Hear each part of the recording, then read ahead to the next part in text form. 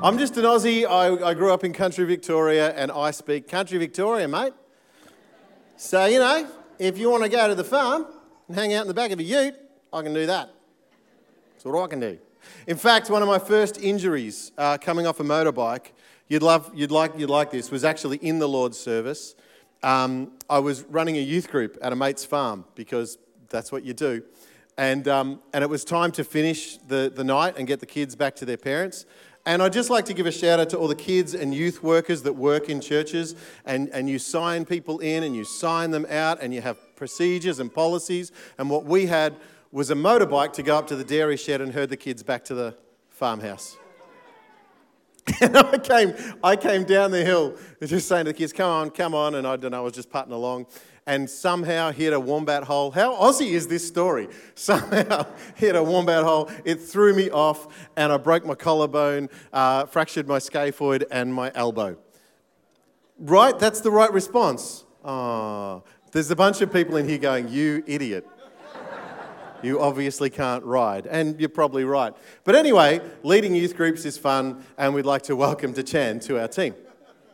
So, for all those watching along, if you're just watching the message, Chan's our new youth and young adults guy, and he is not going to be riding motorbikes anytime soon. We've just started a new series called Living Faith. Faith without works is dead. We know that. That's in the book of James. You'll find that later on. But we've been looking at the book of James. James is like the best, take all of Jesus' teaching, all of the good stuff, and boil it down to just a few chapters and then just absorb it.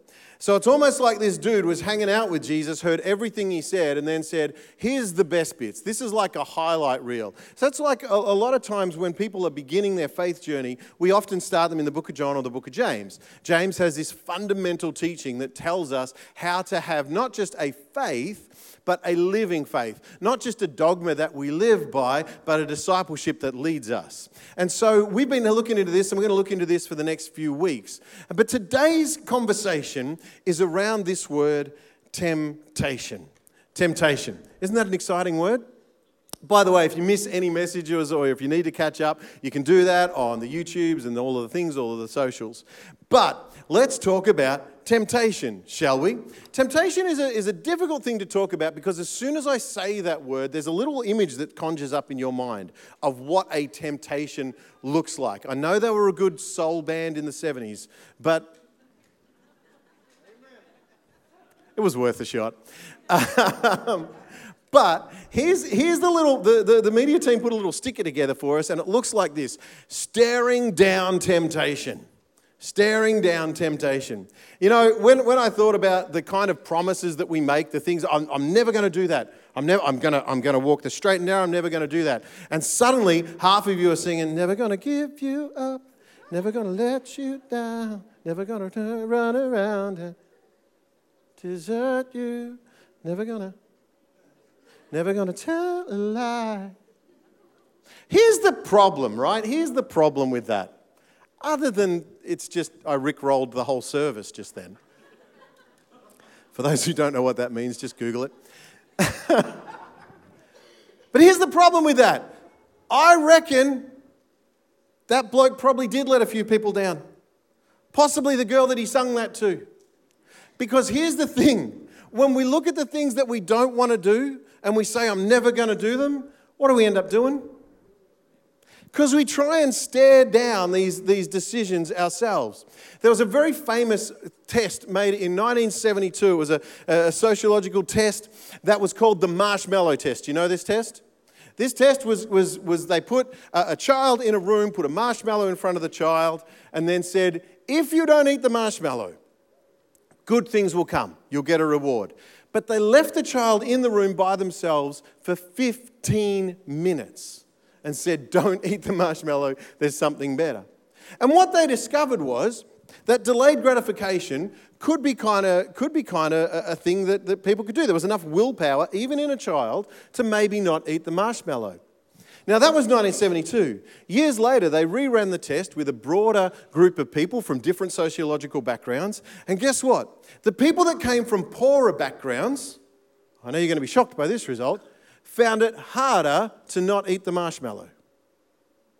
Because where you come from and how you're wired and whether you came from wealth or poverty, whatever part of the journey you're up to right now, staring down the marshmallow is different for you. Not based on your ability to be wise and self-controlled, just based on the fundamentals of how you were wired. If you grew up in a large family and mum or dad put the food on the table, you know you eat quickly or you don't eat.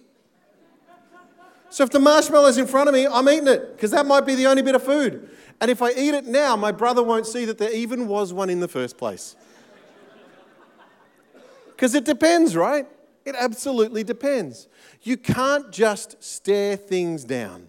It doesn't work that way because there's too many other bits and pieces of your makeup that make your response very different to someone else's.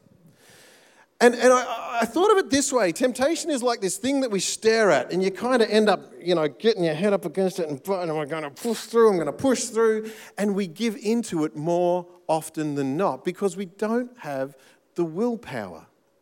So I put it to you, Christian, that you need to put something between you and temptation. And that's what I want to talk to you about today.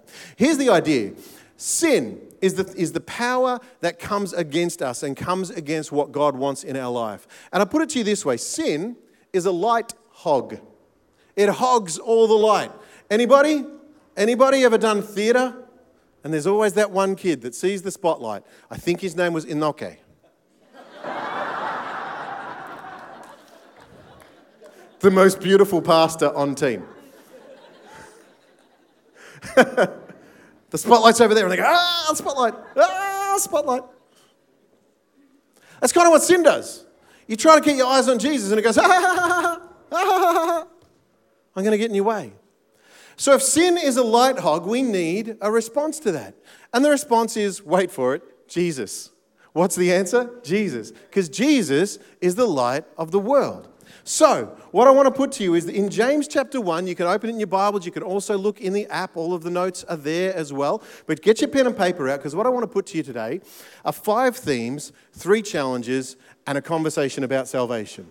5 themes, 3 challenges, and a conversation about salvation. In James chapter 1, we're going to look at verse 12 through verse 18. And the first theme that I think comes up is this theme, perseverance and blessing. There is a perseverance that has to take place for a blessing to be found. It says this in James chapter 1 verse 12. It says, blessed is the one who perseveres under trial, because having stood the test, that person will receive the crown of life. There's a crown of life that the Lord has promised to those who love him. Here's the thing, having stood the test, the test is what? Life. Life is a test, right? And at the end of that, you get the crown of life. So that's exciting. That's exciting that there's a marshmallow on the other end of this waiting. But you know when that happens? When we're done on the earth. So all you've got to last for is a lifetime. And suddenly you realize how complex and how complicated this is. This is in the Beatitudes, Matthew 5 and verse 11, and it says, blessed are you when people insult you, persecute you, and falsely say all kinds of evil against you because of me. You guys encouraged so far? All right. Rejoice and be glad, because great is your reward in heaven, for in the same way they persecuted the prophets who were before you. This is what Jesus is saying. He's saying, blessed are you who stand up for my name. There's a blessing in that. But we don't actually necessarily have the conviction, or we're not convinced that the reward at the other end of that waiting is good enough. And that's where temptation comes to lead us astray. That's where the second theme comes in, temptation and leadership. Temptation has a correlation with leadership. This is what James 1 verse 13 says. It says, when tempted, no one should say, God is tempting me. God can't tempt you. He's not gonna. All he wants to do is draw you into his presence and into his light. For God cannot be tempted by evil, nor does he tempt anyone. Get that locked. Get that locked. He's not tempting you. He's got an answer for you. You can't stare down temptation by yourself. You don't have the strength. So you need to put something between you and temptation, and that's your salvation. So when tempted, no one should say, God is doing this. Matthew 6 verse 3 says this, and lead us not into temptation, but deliver us from the evil one. Now, when I read this, I realized sometimes we say the Lord's Prayer and we just say, deliver us from evil. But in this particular version, it actually personifies evil. gives a personhood to it, the evil one. The evil one. Lead us not into temptation and deliver us from the evil one. In other words, between you and salvation, between you and grace, is this thing called temptation, this thing called darkness. It's the light hog, and it tries to put something between you and the presence of God. And it's called the enemy, the devil, Beelzebub, whatever you want to call him. He's there seeking, like roaming the earth, like a roaring lion is the way the scripture puts it, and you've got to fight back. But again, we're not trying to do it ourselves because God didn't put the temptation, and he said when you pray, this is how Jesus taught us to pray, you should pray, deliver us and lead us, lead us, lead us. Temptation and salvation are both leaders in your life. They're both leaders. You get to choose day in, day out. So here's the third theme: delight, desire, life, and death. Your delights and desires are kind of natural. You can't do much about it. How you use your delights or how you engage your delights and desire is where you get led one way or the other. So remember, you don't want to be led into temptation. You want to be led into salvation. So you need to decide what you're going to do with your delights and desires because they can equal life or death. This is James chapter 1 and verse 14. And it says, but each person is tempted when they are dragged away. Wow, that's a verb, dragged away. Not just wandered, not just sort of accidentally, but dragged away by their own evil desire and enticed. Then, after desire has conceived, it gives birth to sin, and sin, when it's full grown, gives birth to death. It's a fairly straightforward verse, yeah? It's a fairly fundamental verse to our understanding of what salvation is about and where temptation wants to lead us. But our desires and delights, when used improperly, will lead us to places that give sin a foothold, and sin leads to death. That's why when we talk about coming to Christ, we talk about being born again. When we talk about baptism, we talk about being raised to life with Him. That's why life, the word life, is fundamental to the conversation about why we think Jesus is important in our lives, because the other stuff leads to death. That's why you can walk around today and see people that are just not alive, and you could argue are dead inside, or at least have that missing freedom that Jesus promises us. This is Psalm 37, and it's a famous one, and you know it. Take delight in the Lord, and He will give you the desires of your heart. The desires of your heart are a beautiful thing. God wired you to have delights and desires, but you've got to direct your desires and delights. So take delight in the Lord. This is where the discipleship process comes in. My friends, here's the fourth theme. Light comes from above. No two ways about it. When light comes from in front, it casts a shadow. When it comes from beside, it casts anywhere other than above, it casts a shadow. There's this beautiful picture that we get over and over in Scripture. In fact, at Jesus' baptism, when John baptizes Jesus, and it says the sky split open and a voice from heaven said, and light came down, and a voice from heaven said, this is my son in whom I'm well pleased. And you get that very sort of movie kind of moment, you know. The way we imagine it is a beam of light coming down and sort of casting no shadow. That beauty, that purity of light is the light that we're talking about. So this is what James says in chapter 1 and verse 16. He says, don't be deceived, my dear brothers and sisters. Every good and perfect gift is from where? Above. Above. Coming down from the Father of the heavenly lights, who does not change like the shifting shadows. You know the light source is kind of a little dodgy when it's flickering, when the shadows are shifting. You know, if you want to scare the kids, you know, you put the torch under your face and you kind of make the big shadows and you make the long faces and you do the crazy stuff, and it's just shadow play, but it tricks us into believing that something's there that's not there. That's what the shadow play of the enemy does. That something's there that's not there. And if you don't run this way towards this temptation, you won't live, you won't survive. But God says, don't be deceived. Don't be deceived. Every good and perfect gift. If you want good and perfect things in your life, the only place to get them is where? Above. Above. This is what Matthew 5 verse 16 says. In the same way, let your light shine before others, that they may see your good deeds and glorify your Father in heaven. Can you see the correlation? Can you see the correlation? Jesus teaches it, James reminds us of it. James was kind of a clever chap. This is what Proverbs 4:18 says. It says, the path of the righteous is like the morning sun, shining ever brighter till the full light of day. The full light of day. I went for a bike ride with my son the other day. My son is 30 years younger than me. And we went for a 20-kilometer bike ride. And he kept looking behind him, going, Dad, are you okay? And I said, go away. But we rode beside the river and we saw the sunrise and the steam coming off the water and those beautiful smells and that sense of the day beginning. And when the full light was there, everything came into full view. That's what the full light is all about. So light comes from above. Here's the fifth theme that I get from James. Truth, the word, and answering back. Anyone ever tried to tell a child what to do? Sorry, not tell them what to do. Instruct them, lead them in what to do. And they talk back to you. Now, there is a theory that as the generations have gone on, children today are much worse than they used to be. Rubbish. Children just have a will of their own and they express it in certain ways. But we all know how to answer back. We just know that most of our answers don't get the results that we want. So there's a correlation between truth, the word, and how to answer back. This is what James says in chapter 1, verse 18. He says, he chooses to give us birth through the word of truth.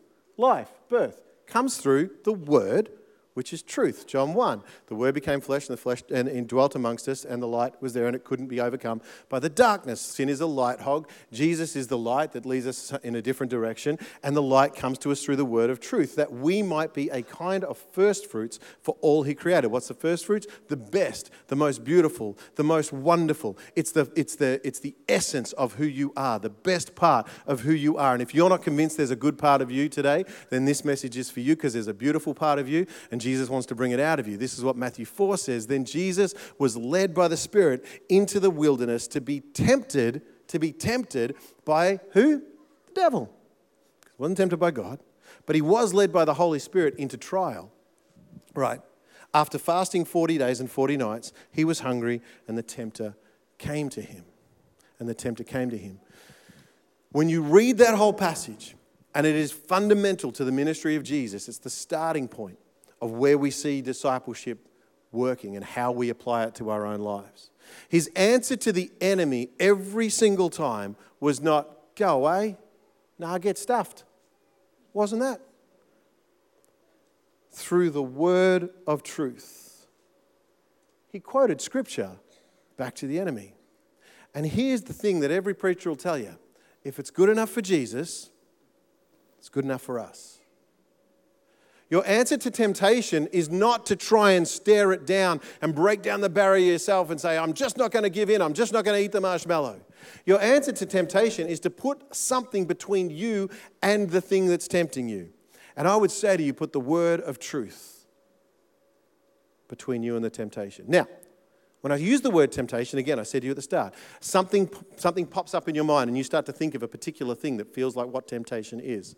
But I want to break it down a little, and I want to make it a bit more universal, because I want to talk about individual moral issues that we are facing, because each of us face different temptations, and each of us have the same source of life to deal with the multiplicity of temptations that we face uniquely and individually.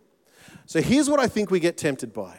I think we get tempted by three things. I think we get tempted to pretend.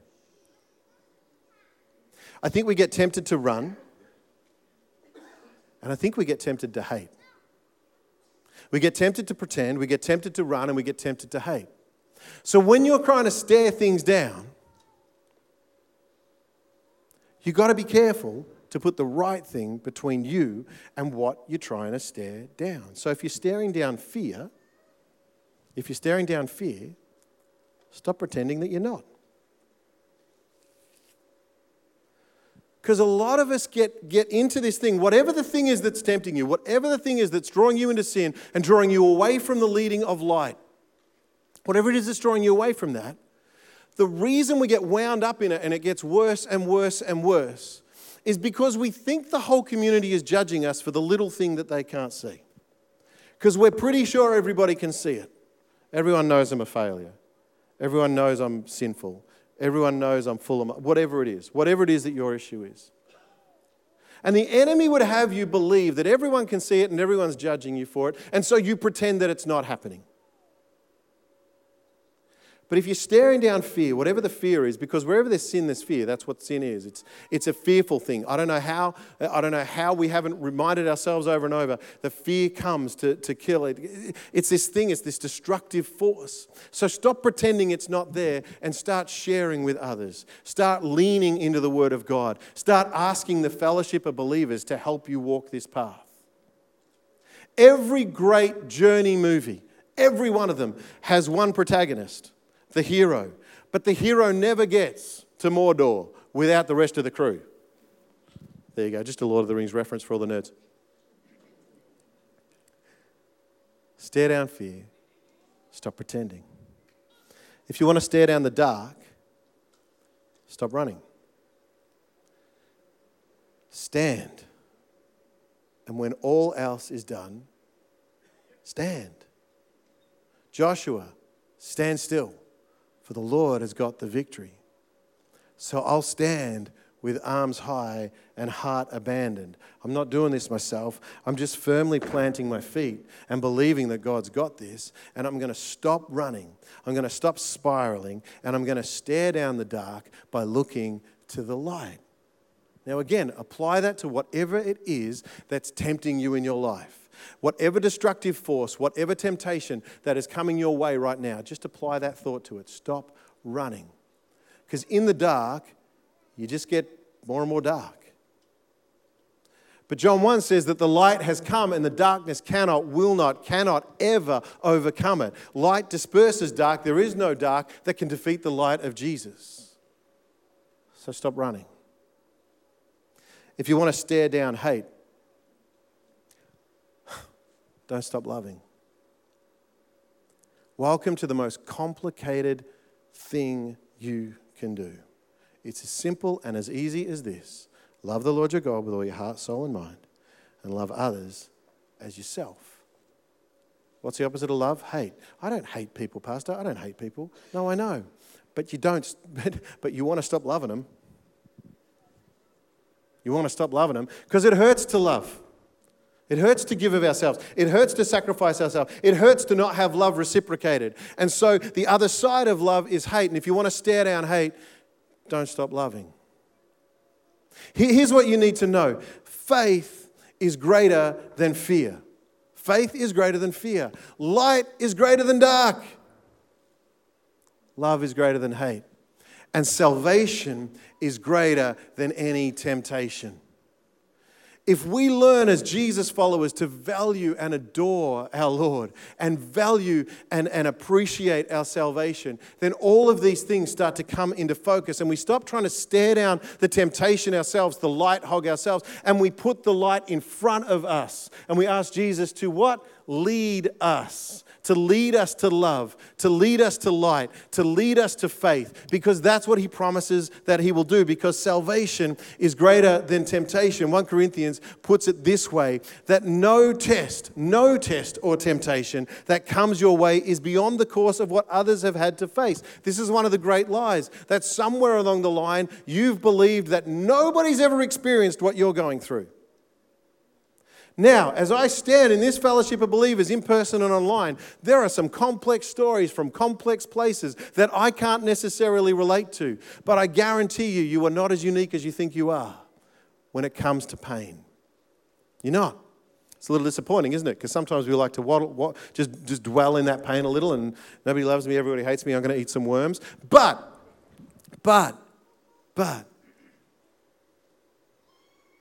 beyond the course of what others have had to face, yours is not any greater. All you need to remember is that God will never let you down. He'll never let you be pushed past your limit. He'll always be there to help you come through it, because he's never going to let you down. Never going to give you up. It's in Scripture. But when it comes from the God of eternity, The light of life, it carries weight because this light does not quit and it will continue to expel the darkness. If sin is a light hog, then Jesus is the answer because Jesus is the light of the world. Here's how I wrote it down. Jesus' hands are safer than yours. Jesus' hands are safer than yours. When I started to sort of understand that in high school playing sport was important, it kind of determined which group you were in. I just hedged all my bets. I got into the music, I got into the band and the basketball team, and tried to be good at English. Anybody else try to do all the things just in case you weren't cool at one or the other? But when it comes to sport, especially cricket, I was scared of that cricket ball. I'm sorry to all my Sri Lankan and Indian friends that are disappointed in me right now, but I was scared of that cricket ball. That's a really hard rock that's flying at you. And the kid would hit it out of the middle. And because I was very average to / poor at cricket, I was in the outfield, which meant go away. But every now and again, the ball would come flying at you. And you would have that moment, that High School Musical moment of either the children are going to burst into song and sing my praises, or I'm going to embarrass myself once again. And as the ball came in slow motion and that whizzing sound through the air happened, fear, because there was no light in my life, fear struck my mind and my hands forgot how to catch a ball. And the ball touched my hands and beat me in the chest and fell to the ground. And that's when the children used that very encouraging phrase, Butterfingers, which was not about a sweet chocolate treat. That was just you can't catch. And I felt shame.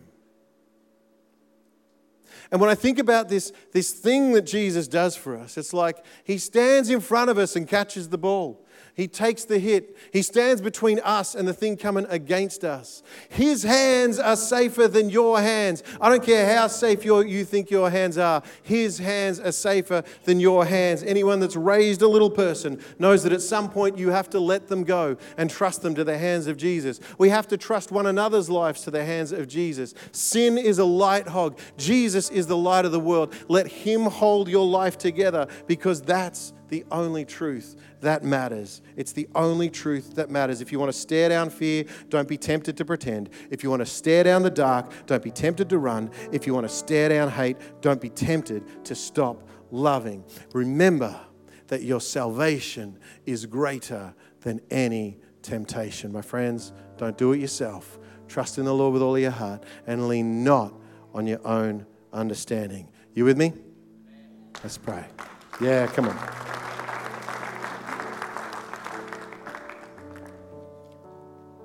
Lord, help. Help us care, help us love, help us give, help us trust, help us know, help us lead, help us love you in such a way that when the world looks at us, they see you. That when they wonder why it's so dark, they look to the light and they see the compassion and the mercy and the grace of Jesus reflected in his people, in his church. We pray courage into our hearts today. We pray trust into our souls today. And we pray again that you would help us let go and trust our soul's journey to you, knowing that when we value and adore our salvation, we can face down any temptation because it's not us doing it, it's you standing between us and the darkness. And we thank you in Jesus' name. And all God's people said with conviction, let's worship.